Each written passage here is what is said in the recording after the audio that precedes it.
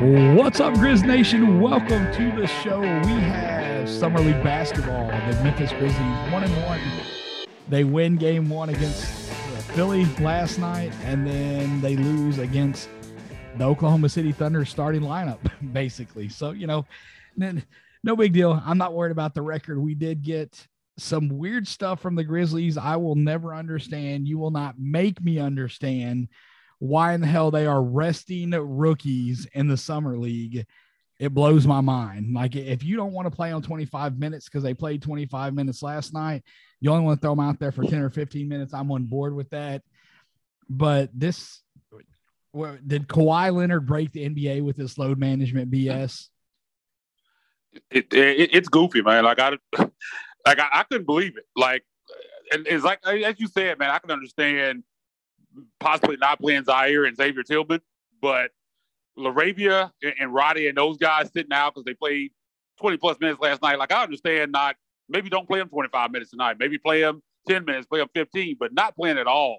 Like, I don't understand. It's summer league. This is summer league basketball, man. It's not like these guys are this in the middle of a playoff series and these guys are just going super hard out there. Like, doesn't make any sense to me, man, because this is about development, and especially when you feel like you look at that Sixers team last night. Of course, they got Paul Reed and Isaiah Joe, but when you compare that team to this Oklahoma City team, where you got Chet Holmgren, you got Josh Giddey, you got several lottery picks, Jing, Jalen Williams, and guys that Pokachevsky, guys that have played on their team that actually got minutes, and Giddey, who's a guy who clearly you could see out there tonight that he doesn't belong in this format. Like, you want to see those guys against better competition, and it was just weird to me. It was disappointing because I was looking forward to kind of seeing those guys. I did get the matchup I did want to see, and even though the Grizzlies took the loss, I got everything else that I wanted to see out of this game. But we'll definitely talk about that as the podcast goes on. Yeah, it was crazy to me. Here's my thing: if they were going to rest them, I think they should have played them in the OKC game. So now you're gonna have them play against I'm guessing they're gonna have them play against the Utah Jazz in the next game, and that's not really a squad, man. I mean, yeah, that's the weakest of the three by a long shot. Yeah, I mean, it's really not even close to NBA talent, and so I don't even really know. I mean, you're not going to take a whole lot of conclusions away from the summer experience, summer league, regardless. But you just want to see them play against a competitive team. So to sit them out against their most competitive opponent in this stretch was disappointing, to say the least. Like I said, even if you did play them 10 minutes, and then if you're going to rest them against Utah.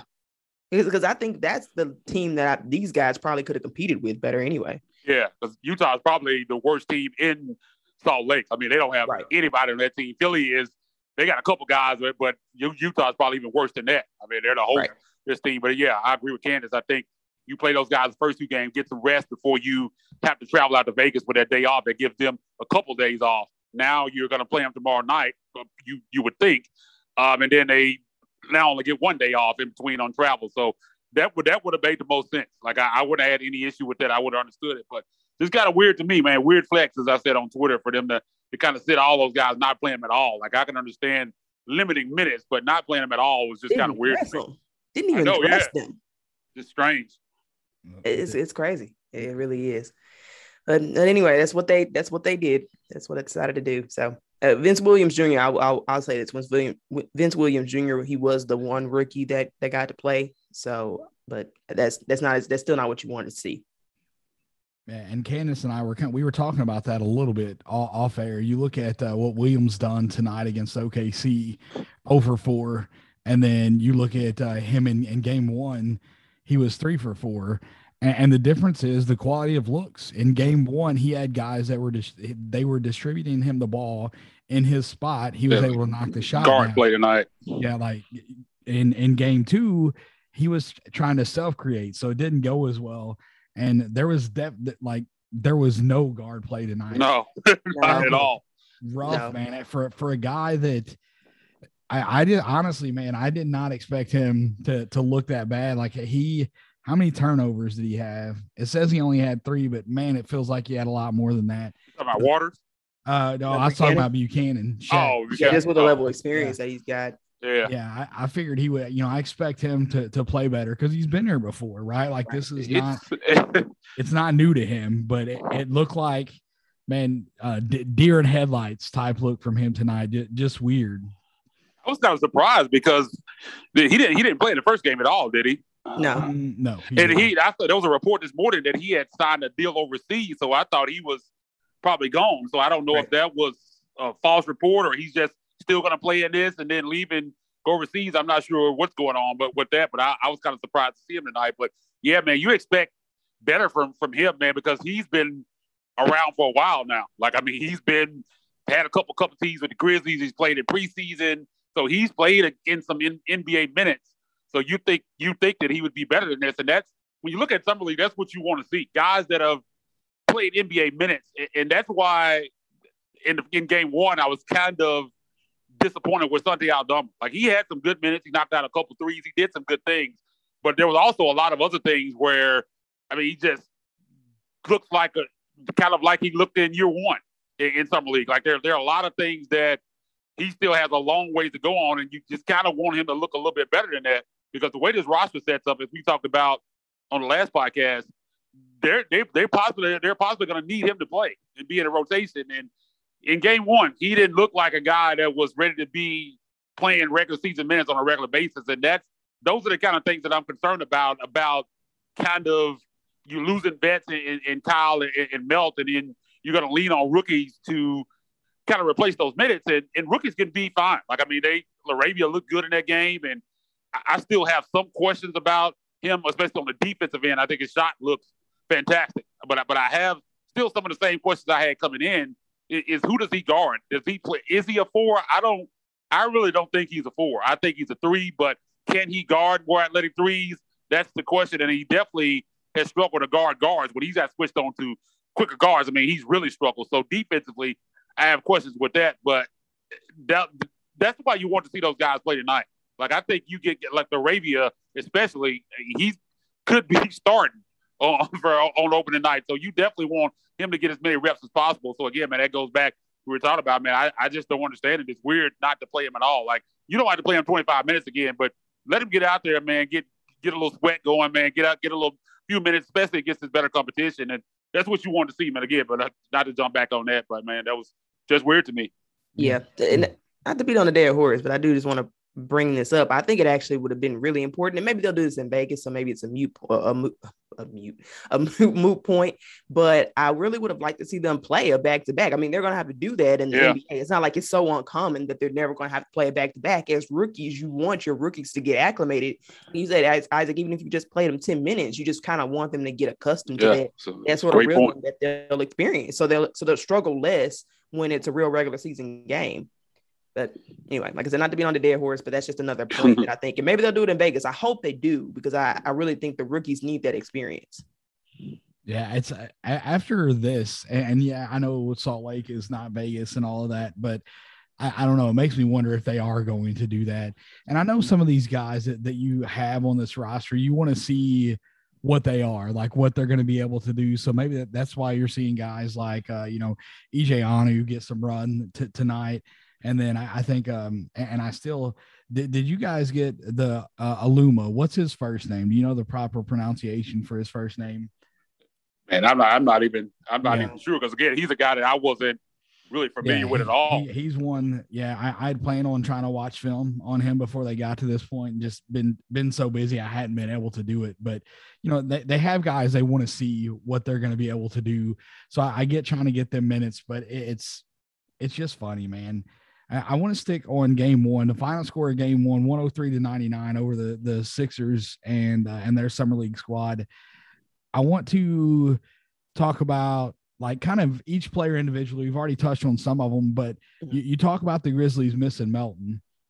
Let's talk about Kennedy Chandler and what he done in that first game. You look at his stat line, 8 points, 3 blocks, 4 steals, 4 assists, 4 rebounds, 4 for 8 from the field. He didn't knock down a 3, but if that's not a DeAnthony Melton line, I don't know what is. Best plus minus on the team. Yep. And an undersized guard that plays bigger than his height because of his length. And that's not to say that Kennedy Chandler is going to come in. He's repping 0 already. That's a little bit of a sting on that one. I'm like, oh man, give him Melt's number up already. I know that Melt wasn't a long time Grizz, but I think that he is going to be. It wouldn't surprise me if he cracks the 10-man rotation early. Yeah, man. One of the things that I was most confident in him is his upside as a point of attack of the defender, and I think you saw that on full display. I mean, game one, he had the game-winning steal against Jaden Springer in there to close the game out, and I think you saw that throughout the game. And I mean, a guy his size would, like you said, made 3 blocks in the game, and got at 6 foot, probably with tennis shoes on, but that 6'5" wingspan, I think, shows well. I mean, I think you saw him one-on-one defender. I mean, he's just a guy that has a really, really high IQ on both ends of the floor, but definitely on the defensive end. And I think his defense is what will translate even sooner to his offense. But he's a guy that he can knock down shots. But I was more impressed on what he in that game and what he did against the defensive end. And that's kind of what I was looking for with him going in, man. And I think through one game, I think you have to be super impressed with him. And again, man, I think he's going to be a steal, man. To get him at 38, like I said, I would have been upset if they just had taken him at 22 or 29. I would have had any questions with that. And I think that height is what had him slipping down that far to 38. I think him being 6 foot, him not being 6'2", 6'3". If he was 6'2", 6'3", I think you would have saw him go probably top 20, or like somewhere in the late teens probably if he was 6'2", 6'3", with just his body of work and what he did at Tennessee. But I think the Grizzlies are going to end up with a steal there. I mean, this front office, again, at times have shown to key in on guys, and when they've gone to make trades like that, like we've talked about the trades to get LaRavia and Roddy, and we're not going to get back into that. But I think this right here was vintage Zach Lyman for getting a guy that slipped. We saw him do that with BC. Was a guy that was expected to go much early. He's still sitting there on the clock, and then Kleiman went up and got him. And I think you see Kennedy Chandler slipping way down. I mean, you saw some mocks had him going 2021. He's all the way down there at 38. They went and got him, man. And I think it sets up perfectly because you signed Tyus to the short-term deal, 2 years. And I think at the end of that deal, if Tyus continues on the same trajectory, I think the Grizzlies know, he probably knows that he's going to be looking for a big payday. And at that time, I think the Grizzlies probably will move on from him. And that gives you 2 years to get a look at Kennedy. And I think he's a guy, as David said, that you could see a lot at 191 Bill this year instead of down at the Civic Center in South Haven, or the Landis Center now. I think he's a guy that you're going to see in this rotation playing minutes at times, especially if Ja has having some missed games. I think you're going to see him getting those backup point guard minutes. And I think he's ready for it, especially on the defensive end. I'm really, really excited to watch him. I think out of all the rookies, I think he's the one that I'm actually probably most excited about. I know some of the other guys might be more important, like LaRavia. I think he's going to be really important. I think watching him, we're going to talk about it, so I'm not going to spoil that. But I think I'm really excited about his development. And I really do think that he can be that backup point guard. And you got 2 years to find that out. So I think it sets up really well in how they kind of set this up. Let me get your guys' thoughts on this. I've sort of been thinking about it, and I can kind of see both sides. But one thing I've been thinking about is when you're talking about that Milt role, Milt sometimes played alongside Tyus, or maybe alongside Tyus more than Ja, but sometimes even alongside Ja. And you've seen Ja and Tyus sort of work off of each other, like a 2-point guard lineup, just to have another facilitator, especially if you're going small ball. And then one of the main problems with the Ja-Tyus combo initially was defense. And just, obviously playing small, but with Chandler having sort of the defensive chops and the ability to shoot when needed too, what do you guys think about some potential of seeing him next to Tyus or seeing him next to Ja potentially? Yeah, I like it. I'm for it. I think that, Tyus is a better defender than Ja Morant right now. And so playing Chandler next to Tyus, especially with Tyus's ability to shoot the ball, like you can maybe run the offense through Chandler. I think either one of those guys are going to be fine playing without the ball in their hand, but they're going to be able to hold their own defensively. It's not going to be, and we saw Ja Morant when he buys in, he can be a serviceable defender. But yeah, you're looking at size, but Chandler plays so much bigger than his height. Yeah. I'm not concerned with that. I think that I think some people would be unhappy seeing that, but to me, it wouldn't bother me at all. I think that you can play it whether it's Ja and Kennedy or Tyus and Kennedy, but playing off of each other in in the backcourt, I think it'd be fine. I was I was going to say I definitely think it would work. Just because, as we said, of Kennedy Chandler's defensive ability, and though he's listed at 6'0", he plays a lot bigger than that. 6'5", and I think potentially, I know he's a rookie, he hasn't played a single minute of real NBA action, but I think of the three guys, he's potentially the best defender of the three. And I think his defense and that ability to knock down shots, I think, makes that a viable option. I think I could see him playing with Ja, and I could also see him playing with Tyus. I'm a big fan of having secondary ball handling on the floor, two guys that can bring the ball up, because it just takes so much pressure off of the offense. If things break down, you kick it out to another guy, and he can facilitate it and break down a defense as well. So I think you can see that look, and I think that's another way that you can get Kennedy on the floor, because I'd like to see him get these reps, because I think he's going to be important when you look a few years down the line. So if anytime you can get him on the floor and get him reps, I'm all for it, and I definitely think you could play him with Ja or with Tyus. Yeah, I kind of think that's sort of it might be one of the underlying things that they're experimenting with, why having Zaire get a lot of on-ball reps. That means if Kennedy Chandler's on the floor, he's playing a lot of off-ball. And so it may be sort of they want to get a feel for that, and it maybe not, but it's definitely something I've thought about. So we'll move away from Chandler. Let's go to LaRavia next. We already kind of touched on Aldama. I don't really have much to add. I'm kind of in the same mindset as Isaac whenever, I would like to see more from him. Not that, 5 for 9 from the field, knocking down 2 of 3 from 3 is terrible.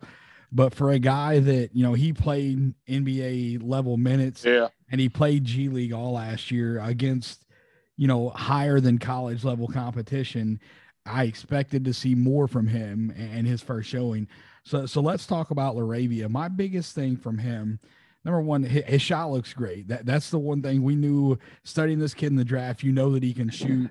His coach talked about, I had to scream at him and get this kid to shoot the ball. Man, and not last night. No, he was letting it fly, and I love it. 4 or 7 from 3.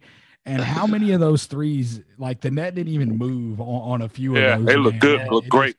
Was just pure. But I want to highlight defensively, and there was one play specifically, and I sent a tweet out. The play got stopped, but LaRavia, I want to say it was either Jaden Springer or Isaiah Joe that had the ball. And LaRavia was out guarding them at the 3-point line, and they blew right past him. To say it was Olay defense is giving LaRavia too much credit, because he was like a stick in the mud. And that's an area of concern. Isaac was talking earlier about who is he going to guard? And I think because of the lack of foot speed, he's very crafty. We saw him make some plays with his hands. He got in the passing lanes a couple times, or he played a little help off of his guy and knocked the ball loose a couple times. So you see flashes of where he can be effective on the defensive end. But if he ends up in a point of attack type situation, I think he's going to get exposed a lot. So, I'm definitely more comfortable if he's guarding 4s. But I think at some point you're just going to see him guarding 3s, and you just have to hope that the help defense is strong enough to support what he's going to lack out there. I'm not sure he'll get cooked out there. I don't think he'll get cooked. I think he'll be sufficient. I think he'll have some possessions where, he blows the assignment. I think that'll be obvious. I think we'll have some of that. I think that's another reason why it's just hard for me to imagine them starting him. I understand why you might, but I'm really hoping the Grizzlies make a move here, because I think he's better off playing against a second string unit. Even if we're talking about 3 or 4s, just starting caliber, I'm not sure either way if he can really hold up against that. So I'd rather see him coming off the bench, getting some key rotation minutes, sort of feeling his way through and improving upon the defense. I think there's some room to grow. I think there is. I don't think he'll ever be a world beater, just on-ball defender. I really don't think that.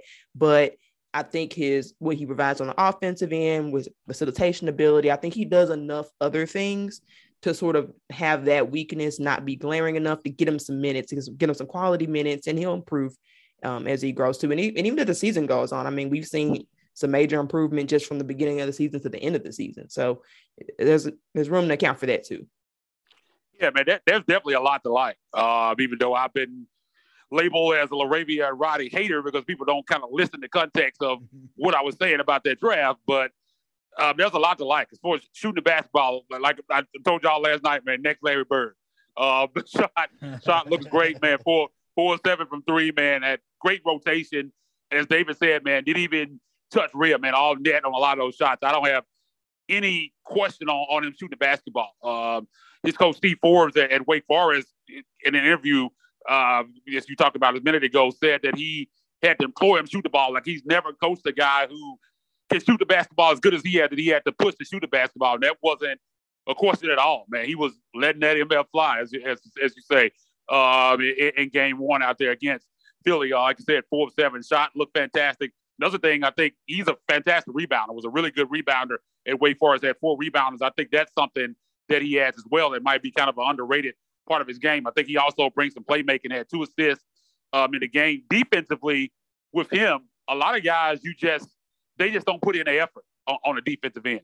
That's not his issue at all. It's not that he doesn't try. I just think against some guys, like you said, quicker guards and some quicker forwards, he just has physical limitations to where he's going to have a hard time. If he gets out on the island in a point of attack situation gets switched on to a 2 or quicker small forward, man, he's probably going to give up the basket or even end up fouling. I think going against power forwards, I think guarding power forwards will be the best thing for him, but you just worry about in that situation, strength-wise, can he guard some of those guys? I mean, he's 227 pounds, so he's not light, almost 230. So he's a pretty sizable guy at 6'8". You just kind of worry about some of those bigger power forwards. Can he, muscle-wise, can he stay with those guys? So that's kind of the question with him, man, in between 3 and 4, who he's going to guard. But I think he's going to provide shooting. And you just kind of think about Bane and him out there being able to knock down shots with a point guard like Ja out there, man. You're like salivating thinking about that because this team has been void of 3-point shooting so long, man. Anytime you see a guy that looks like he could consistently knock down shots, you love it because this team just hasn't had many of those over the years. For whatever reason, it seems like every other team has 3-4 of these guys, and the Grizzlies just can't find these guys. They've had Mike Miller back in the day, and he was kind of one of the only guys they really had that was a knockdown 3-point shooter in olden times. So it's good to have these guys like this. And you have Bane out there, know what he can do to shoot the basketball, and looks like LaRavia is going to be another guy that's going to be able to come in and knock down shots. And when you have a point guard like Ja, man, that's fantastic because you know they're going to get good looks out there.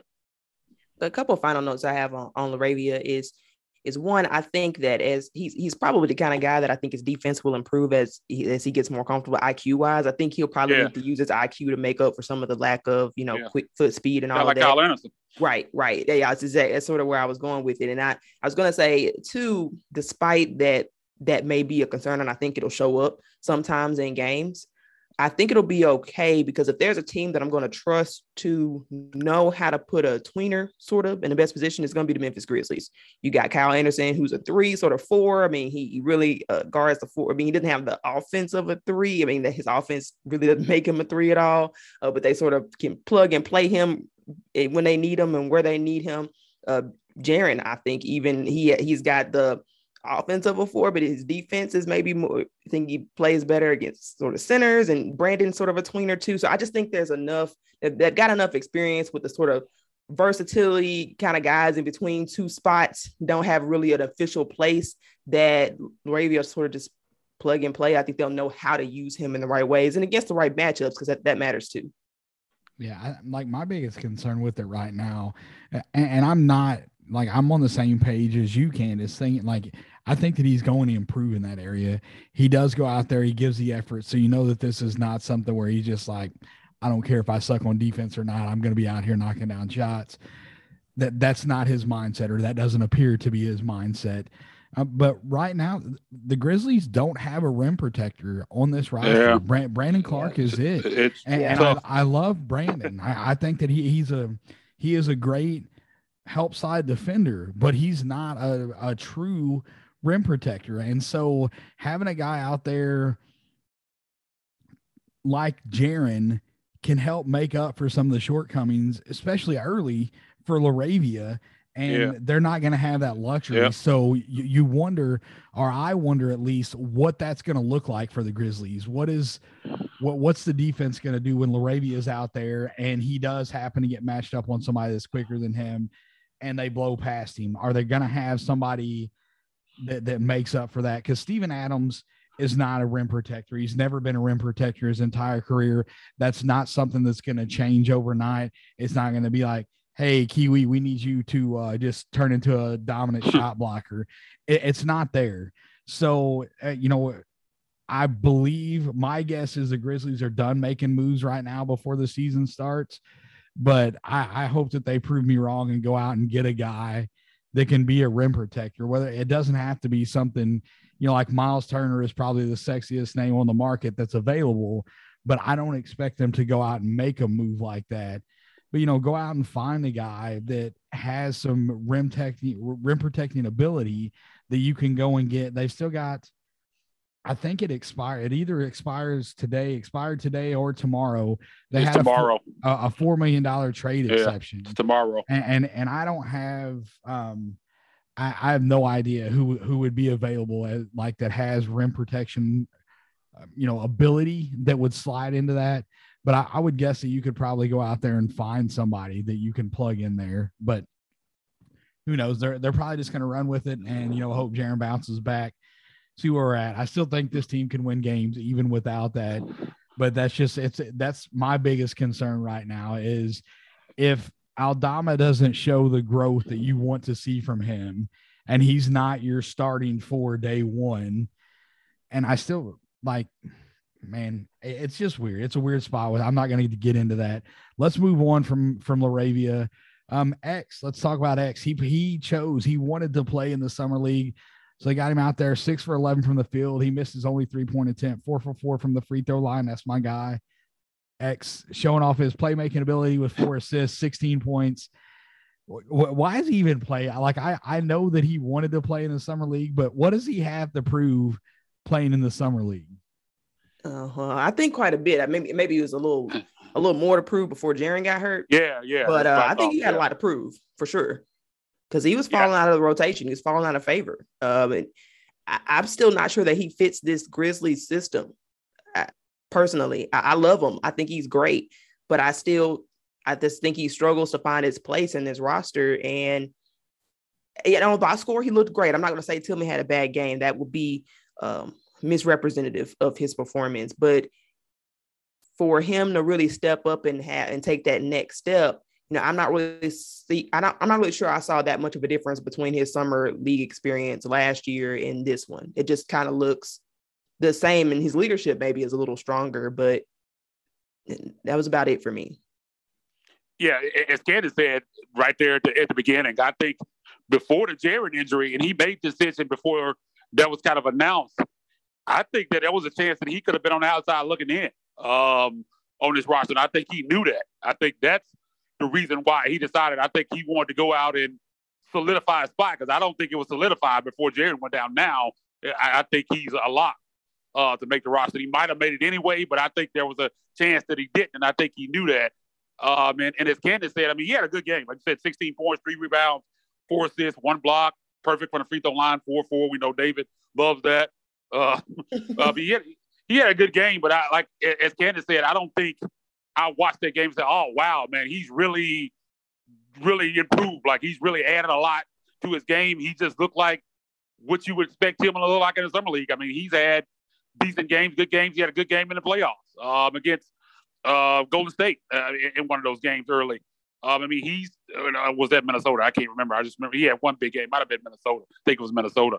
But again, you expect him to look good. He's a guy who's played in the playoffs, playing games, and had good minutes. I'm just not sure if I saw anything that made me say, yeah, now I know Tillman. He's really added that to his game, and he looks great. And with him, I'm not sure there's any more. He's not a guy that has a lot of upside. He was an older rookie coming in, and kind of some of the things that he does, I think he does them well. He just has some physical limitations. He's undersized, and I think he's just kind of is what he is, and I don't think that's a fantastic fit on this roster and what the Grizzlies do. But I think with Jaren going down, I think he's they have to have him because they don't really have anybody else. But kind of go back to what David touched on earlier, I still do think they make a move before the season starts. I think they have that Danny Green contract to work with, and I think you still have these trades with KD and Kyrie lingering out there. And I think these are going to be multi-team deals. Like I think that KD deal could end up, man, there's some rumors that it could be 4 or 5, maybe 6 teams, something crazy like NBA record type stuff. And if those deals do turn out to be something like that, I would be shocked if the Grizzlies don't get involved and try to take advantage of that because they have some assets that they can throw to teams, especially teams that are trying to get rid of guys. I like San Antonio. There's a report out that they're trying to facilitate possibly a Kyrie deal to the Lakers, and I was put out this morning that I would give them a call on Jakob Poeltl if I were them, because I think San Antonio is a team where anytime you have these teams that are sellers, I mean, you can possibly get a guy for a lot cheaper than you normally would. And if you bring in a Poeltl, Jaren's going to come back at some point, but to have him, you got Steven Adams on an expiring contract at the end of the season, you just kind of make a decision on where you go from there. But I think they got to bring somebody in. I mean, they're in a tough spot right now, man, because one thing I think people aren't even paying attention to without Jaren is Jaren was your closing 5. Steven Adams is only playing a little bit over 20 minutes a game. It's not like he was a guy that was playing 30 minutes. I know he's your starting center, a quote starting center, but he really isn't. Like Jaren is kind of your center. He's the guy that's closing games, and now you don't have that. So are you going to play Steven Adams 30-plus minutes now? I mean, that's a big loss. Yeah, I just don't know if you can go into season and not fill that void at least a depth piece, even if it's a guy that can't really fill that void. You need another playable guy there somewhere. So I think they got to go out and bring in somebody. That's why I was kind of interested in Isaiah Roby. He ended up signing with San Antonio. Even though he's a guy kind of on the size, he's listed as a power forward. Does have somebody that averages a block a game, so he can defend the rim a little bit. I mean, he averaged 10 points a game, has some upside, young, still 24 years old, and a guy that you could get basically for free as a depth piece. I was interested in him, but we'll see what happens. But I think they got to do something, and I think they're going to get in on one of these big deals and kind of bring somebody in that way. That's kind of my prediction. I'm not going to kill the Roby deal. It's possible that they can offer some draft compensation, maybe flip him since they got him off of waivers, right? They just claimed him off of waivers. Maybe San Antonio, maybe not, but maybe they'd be open to flipping him for some draft compensation because originally they didn't plan on him being a part of the team. He just sort of kind of fell into their laps, and maybe something that they can just, they seem to be placing such value on the draft. Maybe that's one way that can still happen. I know it's a stretch because the Grizzlies could have had a chance, but I'm interested. I wondered if the Grizzlies put a claim in. I would love to know that did they do that. Yeah, for sure. You would like to think that they did. We don't know for sure, but Poeltl, the contract, like the Danny Green contract, would be, you could flip that in the Poeltl trade. You would have to add assets as the Grizzlies. And what does that look like? I wouldn't have an issue with that. Poeltl's 26 years old, and he is a guy that would fit the timeline a little bit better than Steven Adams. I like him. It's really, you talk about that closing lineup, man, and there's no easy answer to it, right? You think, oh, well, we'll just we'll throw BC in there as a 5. Okay, so who's your closing 4? 4, yeah. Who's your, if BC's your closing 5, yeah. Who, because you can lock in Dylan, Ja, and Bane and BC. That's 4 of your closing 5. That's what I'm saying. You got to play Dylan at the 4. We did see that at times. Yeah, I've seen it. But Zaire doesn't have enough bulk on him right now to, they've got him, I think, what's he up to, about 215 right now? Yeah, that's what they got him at. So, he's put on some muscle. You can see that, he's been working, but he's not going to be your closing 4 right now. I don't see that at all. So yeah, it's going to be, I don't know how much it's going to matter against bad teams, but against good teams, it's really going to make a difference.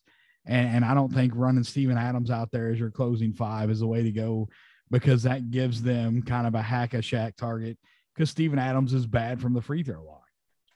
Right. So let's jump That's tough. in. It's a tough thing for sure. I think that's just something obviously it seems like the Jaren injury happened after the draft, but it definitely would have been something that you would have liked to be able to take into account before some of these moves were made, just because they're sort of in a hole now.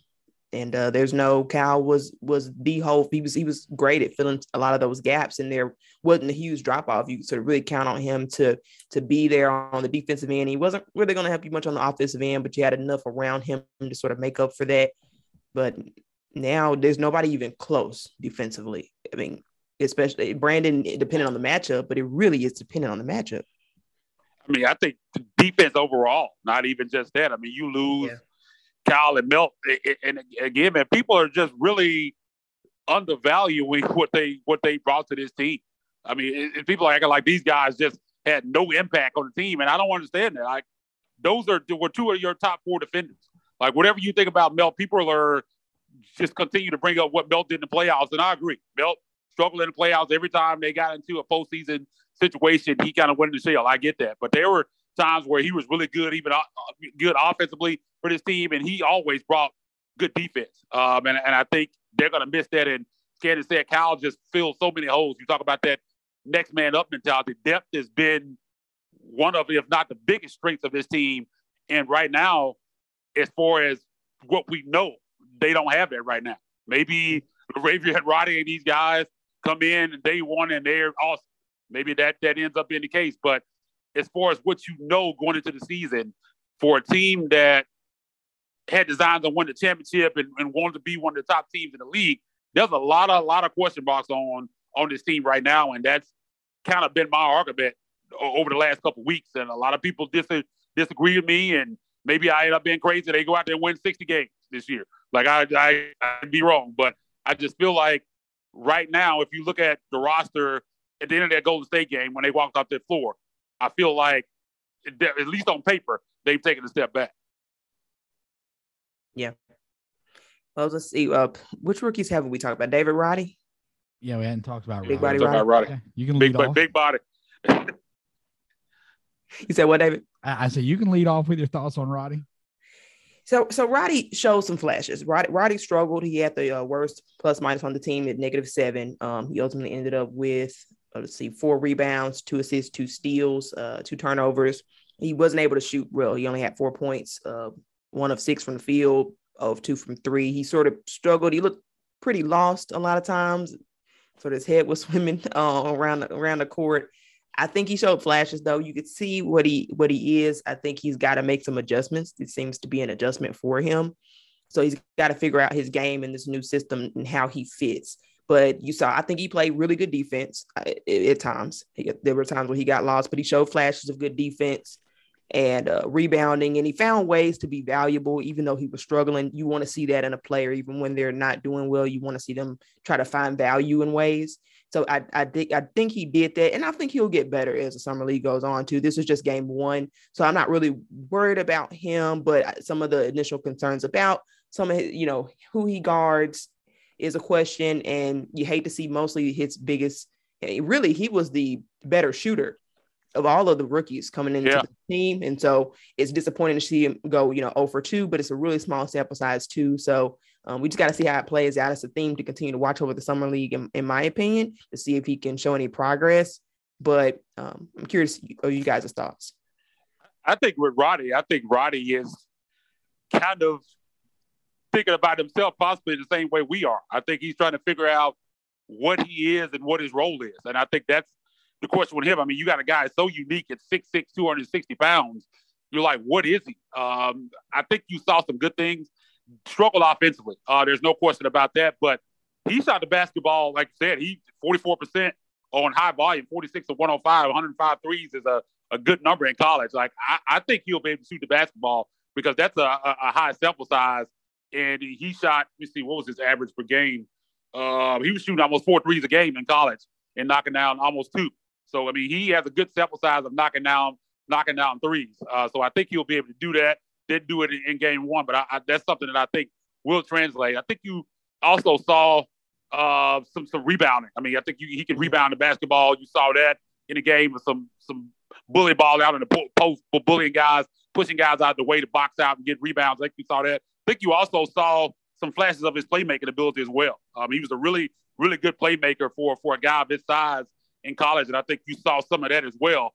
I just think he just has to figure out. I'm not sure what he is, who he guards, what position he plays. I mean, it's been Grizz Nation's been all over the place with him. There are even some people saying he's going to be a 2. Now, I don't think that's in the cards, but you just got to figure out what his role is. And I think that's going to be the question with him. But I think you saw some flashes of some good things with him.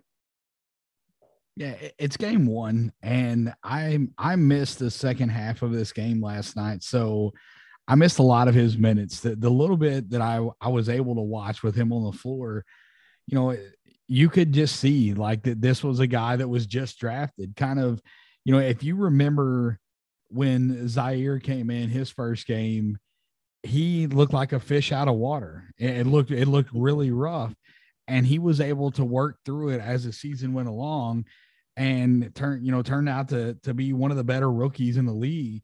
So I'm not overly concerned with him. That there's definitely some questions about, you know, where's he going to fit? What role is he going to play? I think because of the size, he's going to be physical. I think that he's going to handle matching up against bigger players than him pretty well. And so that's why I think, you know, like the 4, maybe even some small ball 5 type stuff from him. And that the playmaking ability from those two positions is huge.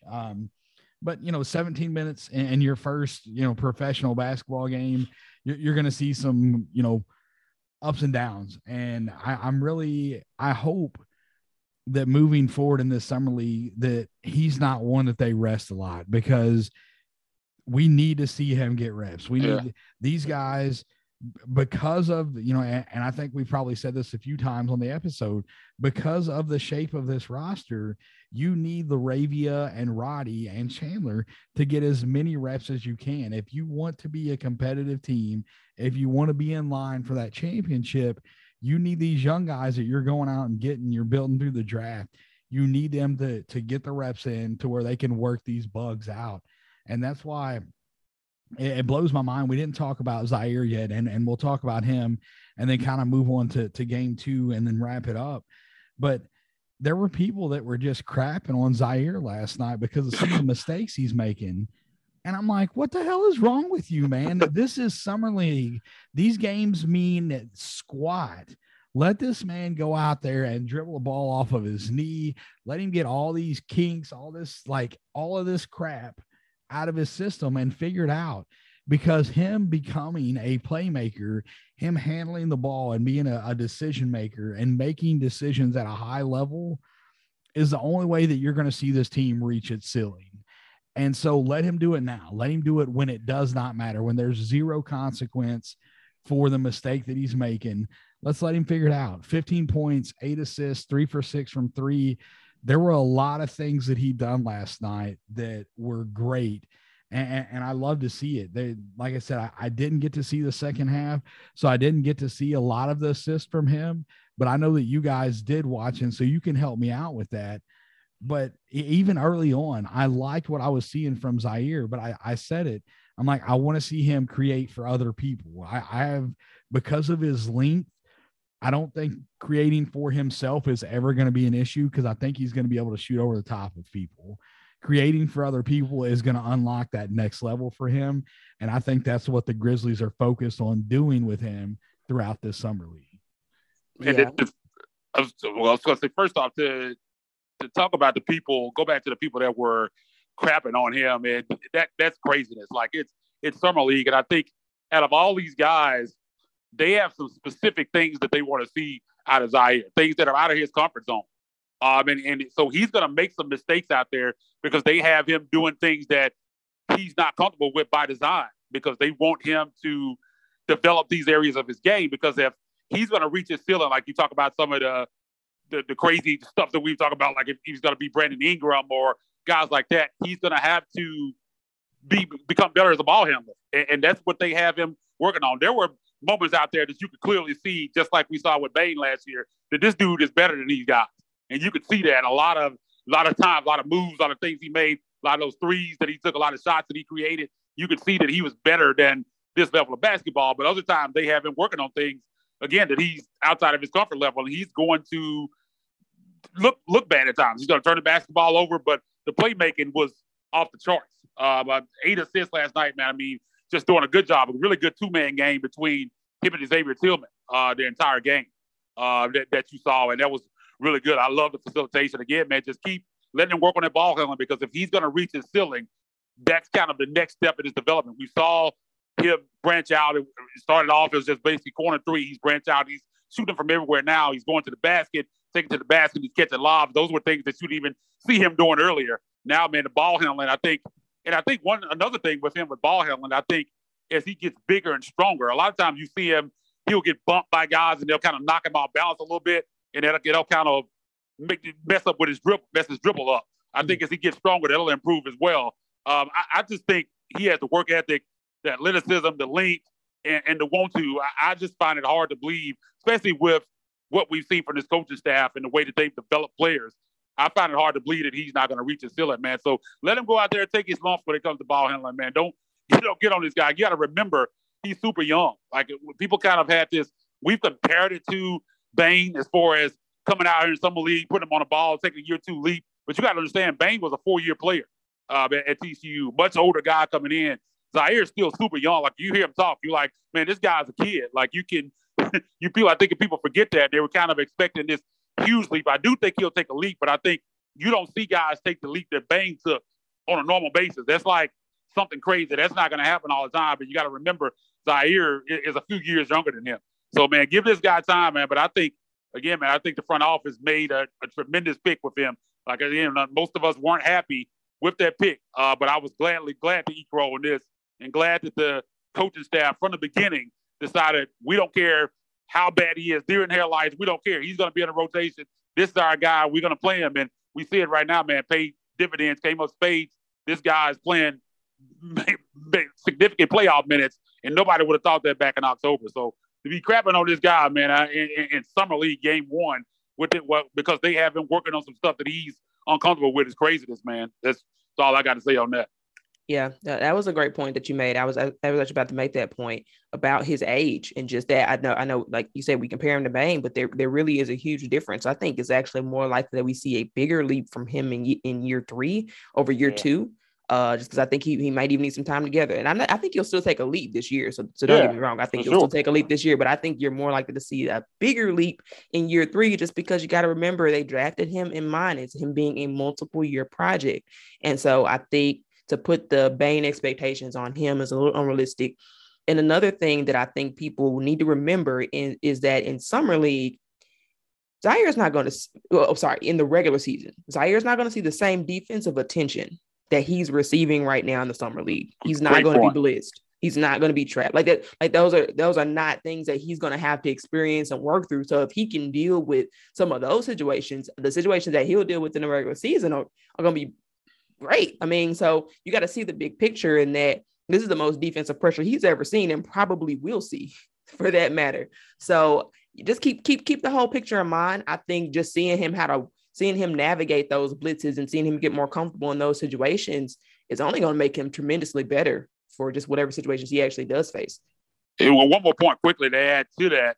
Even with him, I think it's even more so because at Stanford, that was a weird freshman season. I think they only played 19 games. They didn't play any home games. Had a weird COVID thing. He was in and out because he had some COVID issues with his family. His usage rate wasn't super high. So it's almost like he was a freshman in college last year, essentially, because he didn't do a lot at Stanford during his freshman year. So I think that's even more so with a guy like him. Yeah. Great points. That's I fully expect a leap. I think I've said, I've mentioned in the same sentence a Bane type leap from him, but I think a massive leap from him, and the level of leap that we saw from Bane, I don't think that you're going to see Zaire go to being a 20-point, like a guy that's going to drop 20 points a game. Like Bane, what he ended up averaging last year? Was it like just 18, under 18? 18 and a half, I think. Over.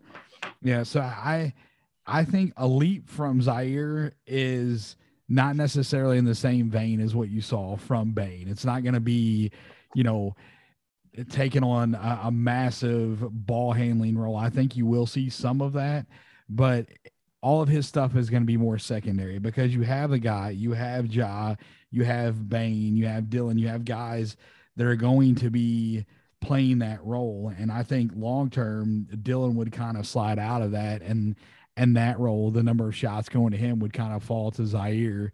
Would be my guess is what the front office would like to see. But I do think that we see a leap from him. I think that he's going to be a much better defender this year.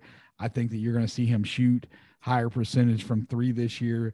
And so naturally, whenever those things happen, you're going to see statistics go up. And, if he gets to 18.5 points per game, maybe we're talking about a parade on Bill Street. That's a long way away. A lot of things have to go right with Jaren recovering from this foot injury in order for that to happen.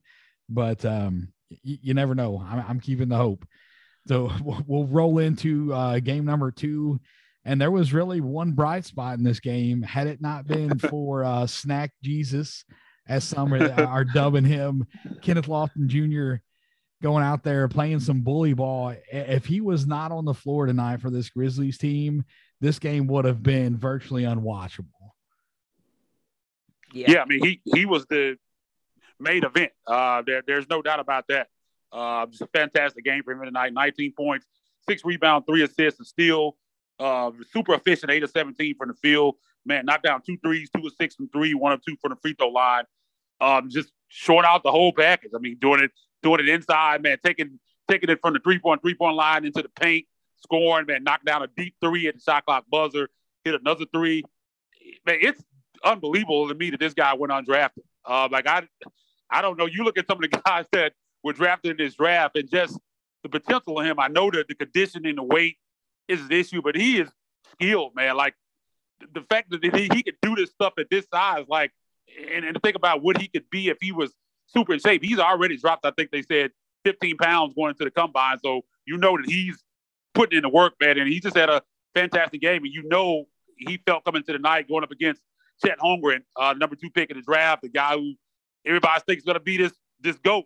I knew he felt like, man, I'm going to go out there and show what I can do. And he definitely did that. I think outplayed Chet for the most part. And I just think that's a statement to go up against a guy like that and to have that type of game for a guy that went undrafted. I mean, I know David probably doesn't like that very much, but I mean, I think he outplayed him and kind of. I don't like that Lofton played well. What's that supposed to mean? I like Chet, but if you think that I'm not going to like Lofton playing well against him, you're nuts, man. Come on. Man, some of the takes that I had on Chet, I think some of that stuff was on display tonight. Again, like I said, I've never said Chet's going to not do anything. I just said I don't think that he's going to live up to be the number 2 pick, and I still do feel like that because I think you saw tonight.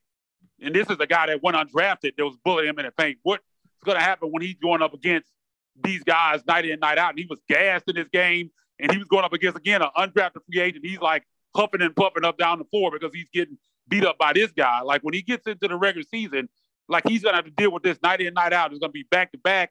He's going to be playing on a bad team. He doesn't have protection that he has. This is going to be something that you're going to see every night. I don't understand he does have protection. They traded for JaMychal Green for a reason. Man, like JaMychal Green, like he's a big bruising center or something. I mean, he's not. JaMychal Green ain't that guy. Like I like JaMychal and what he brings, but he's going to guard the physical guys. You know that JaMychal Green's going to guard the physical guys. Come on, man. Man, he's not going. He can't protect. He's not going to protect Chet, though. It's not going to be like at the level. Like it's not going to be JaMychal Green's better than everybody else in the conference, and he's playing alongside Chet. It's not going to be like that. But if it's a big, if it's a physical big, if it's a physical big, he's 195 pounds. I know. That's my point. That's my point. That's what I've been saying the whole time. He's averaging 17, 9, 3.5 assists and 4 blocks in 2 games in the summer league. All right, man.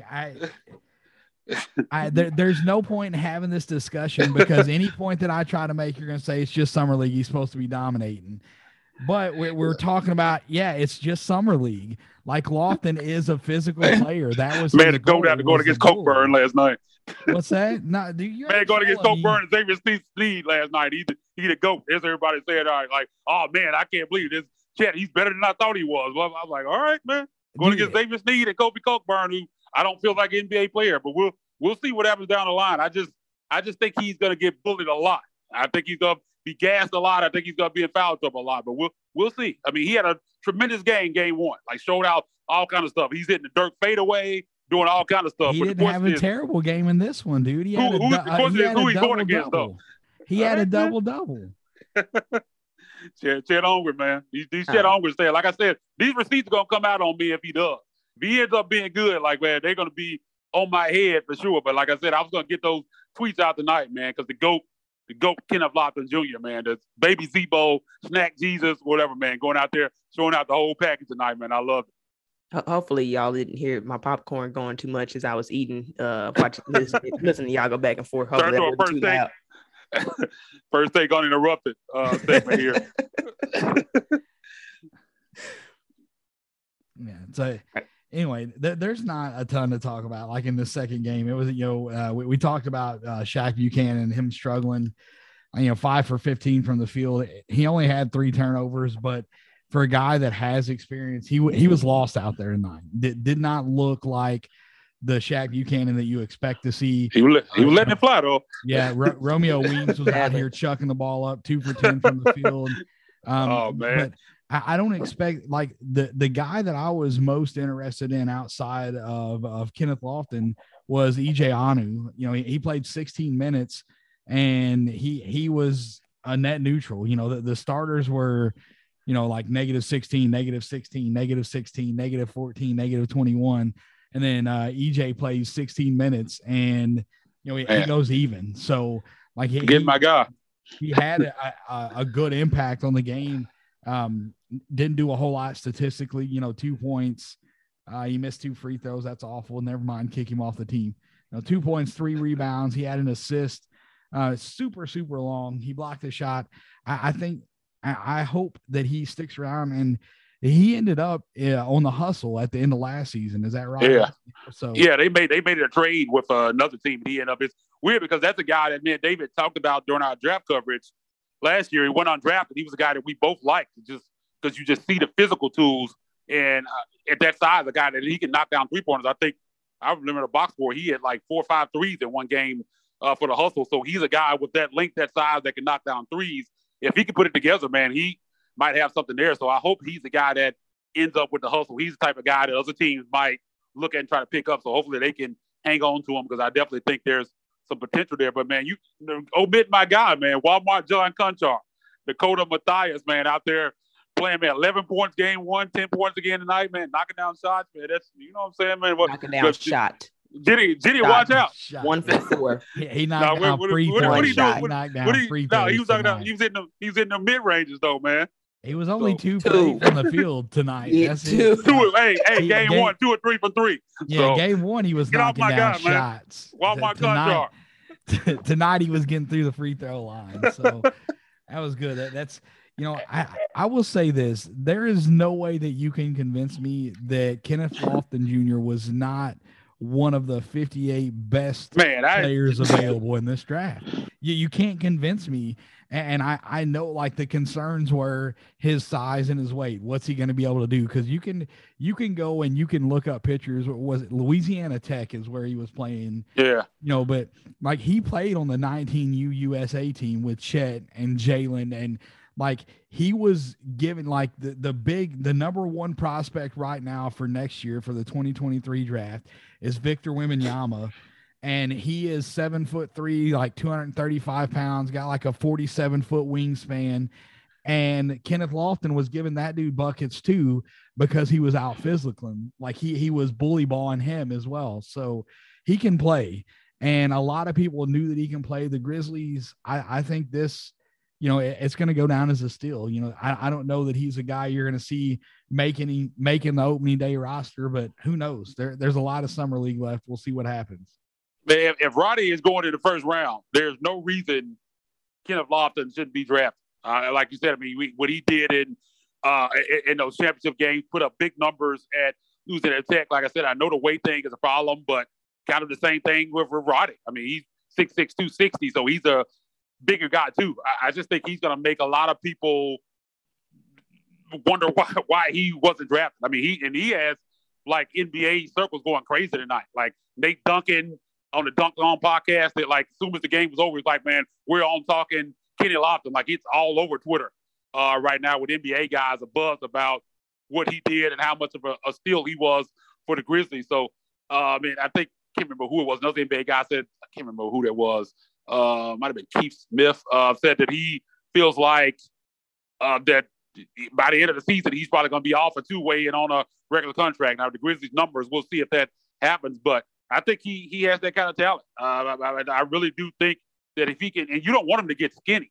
Like, you just want him to get in that NBA weight program and tone up a little bit, but you still want him to have that size so he can play bully ball. But a guy that size, skills, can shoot the basketball a little bit. I think he could even improve on that. Numbers weren't great. He didn't shoot a lot of threes at Louisiana Tech. I don't think he only hit the 3 or 4, but I think he can knock down that shot. He's kind of confident in taking it.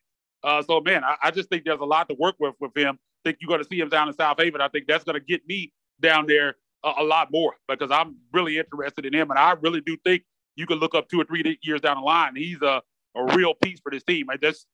Again, man, shout out to climbing in this front office. People saying I'm hating on them just because I had some questions on them 2 trades they made at the end of the first round. This front office has been tremendous in developing players, identifying talent, and I think getting Kenny Chandler at 38. I think Vince Williams has some talent. I think a guy that they took a flyer on at 47. I think he's a guy that could develop in something for you down the line. But I think getting Kenny Lofton undrafted is just another great move because to me, I don't understand. There's no way that there were 58 players better than him on this draft. There's some guys that you look at the bottom of that second round, just guys that are just based on pure potential, haven't done anything. Kenny Lofton has done a lot, put up big-time numbers. You've seen tangible things from him. So it's just weird to me that teams passed on him, but I'm glad they did because the Grizzlies scooped him up, man. And I think they might have a player there.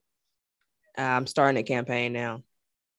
Start Kenny Lofton Jr. at the 4. I'm just put it out there. I thought, man, that thought crossed my mind when we were talking about that earlier. I mean, the only person that can feel the whole. I'm joking, but am I joking? Right. Exactly. I'm gonna put it out there. I'm just gonna put it out there in the universe. Maybe something happen with it. You never know. It would be fun. It's the only way that I could be fun. Man, there is an outside chance. There's an outside chance it ain't zero. That is their best option at the 4. It ain't zero. It is. It's more than zero. There's a better than 0% chance that Kenneth Lofton Jr. is the best option to start at the 4 after the Jaren injury. Campaign starts today. Get ready. Oh man, I don't want to talk about they lost final score. Do we even talk about 87-71? They lost to Oklahoma City Thunder tonight. You look down at this Thunder roster. Jalen Williams, this is Santa Clara, and Jay Will and J Dub, both of them played tonight. Jalen Williams is going to be a rotation guy. Chet Holmgren, rotation guy. Pokusevsky, rotation guy. Josh Giddey. Look like Michael Jordan out there tonight. Killing it. Usman Jang was he was only 2 for 5 from 3, but his shot looks good. Yeah, looked great. That corner 3 he hit in the work. Perfect. Yeah. He's likely to be a rotation guy. Jeremiah Robinson Earl was a guy that we talked about in the last draft cycle. Yeah. And he's a guy that he plays high IQ basketball where he doesn't make a lot of mistakes. There's a good chance that you see him and Jalen Williams from Arkansas.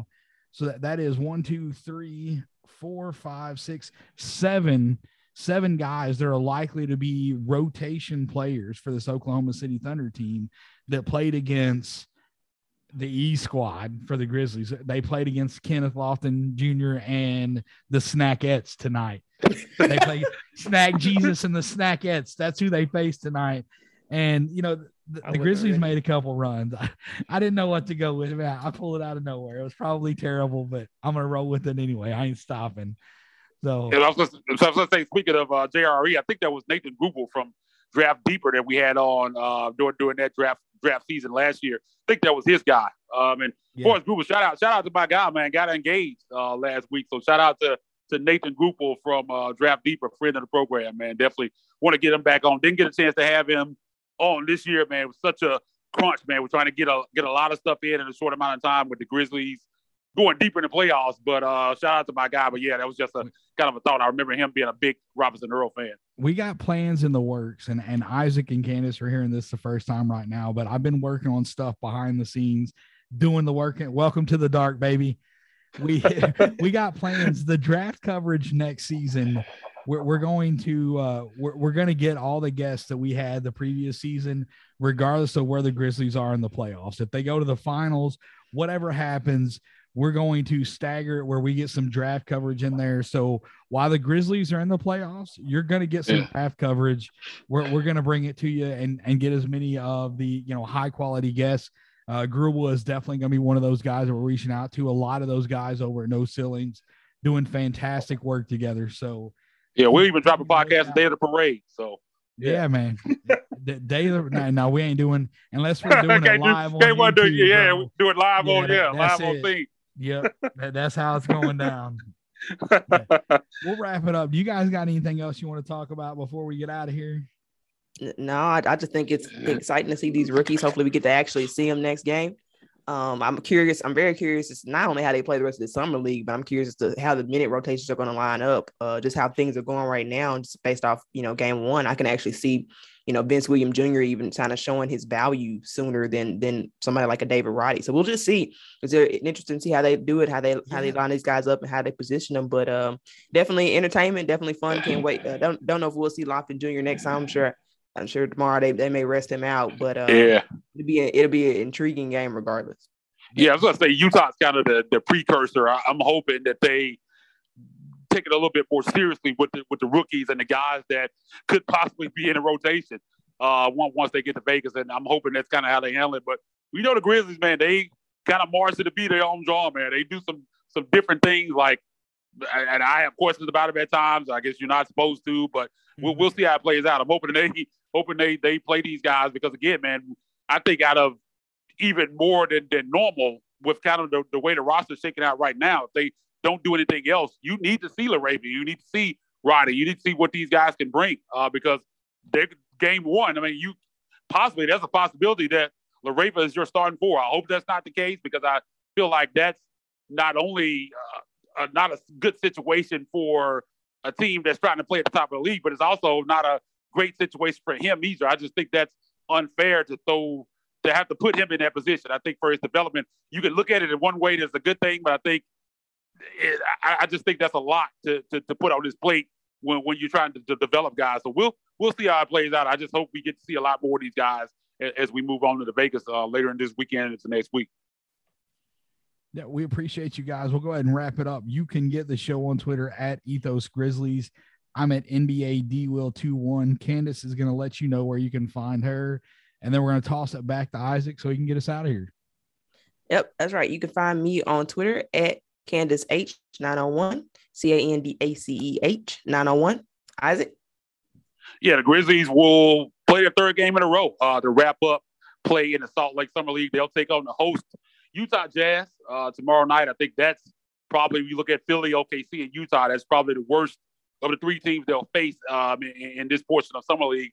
So you hope you see those guys back out there. I mean, you want to see more LaRavia, more Roddy, more these guys. I suspect, as Candace said, you'll probably see Kenneth Lofton rest tomorrow night, which is a bummer because I want to see all of him that I can see because I'm a big fan, man. Love what I saw out there tonight, man. He's a fun player to watch, and it seems like everybody in Grizz Nation is already falling in love with him, man. So you definitely want to see him out there, but I got a feeling we won't tomorrow night. But again, man, we'll be back to discuss this game and the rest of Summer League. So make sure you keep it locked right here to @Ethos Grizzlies. You can find me on Twitter at Isaac__NBA. That's ISAAC__NBA. I want to thank everyone for tuning in to the Ethos Grizzlies podcast. For Candace and David, I've been Isaac Simpson. Until next time, we're gone.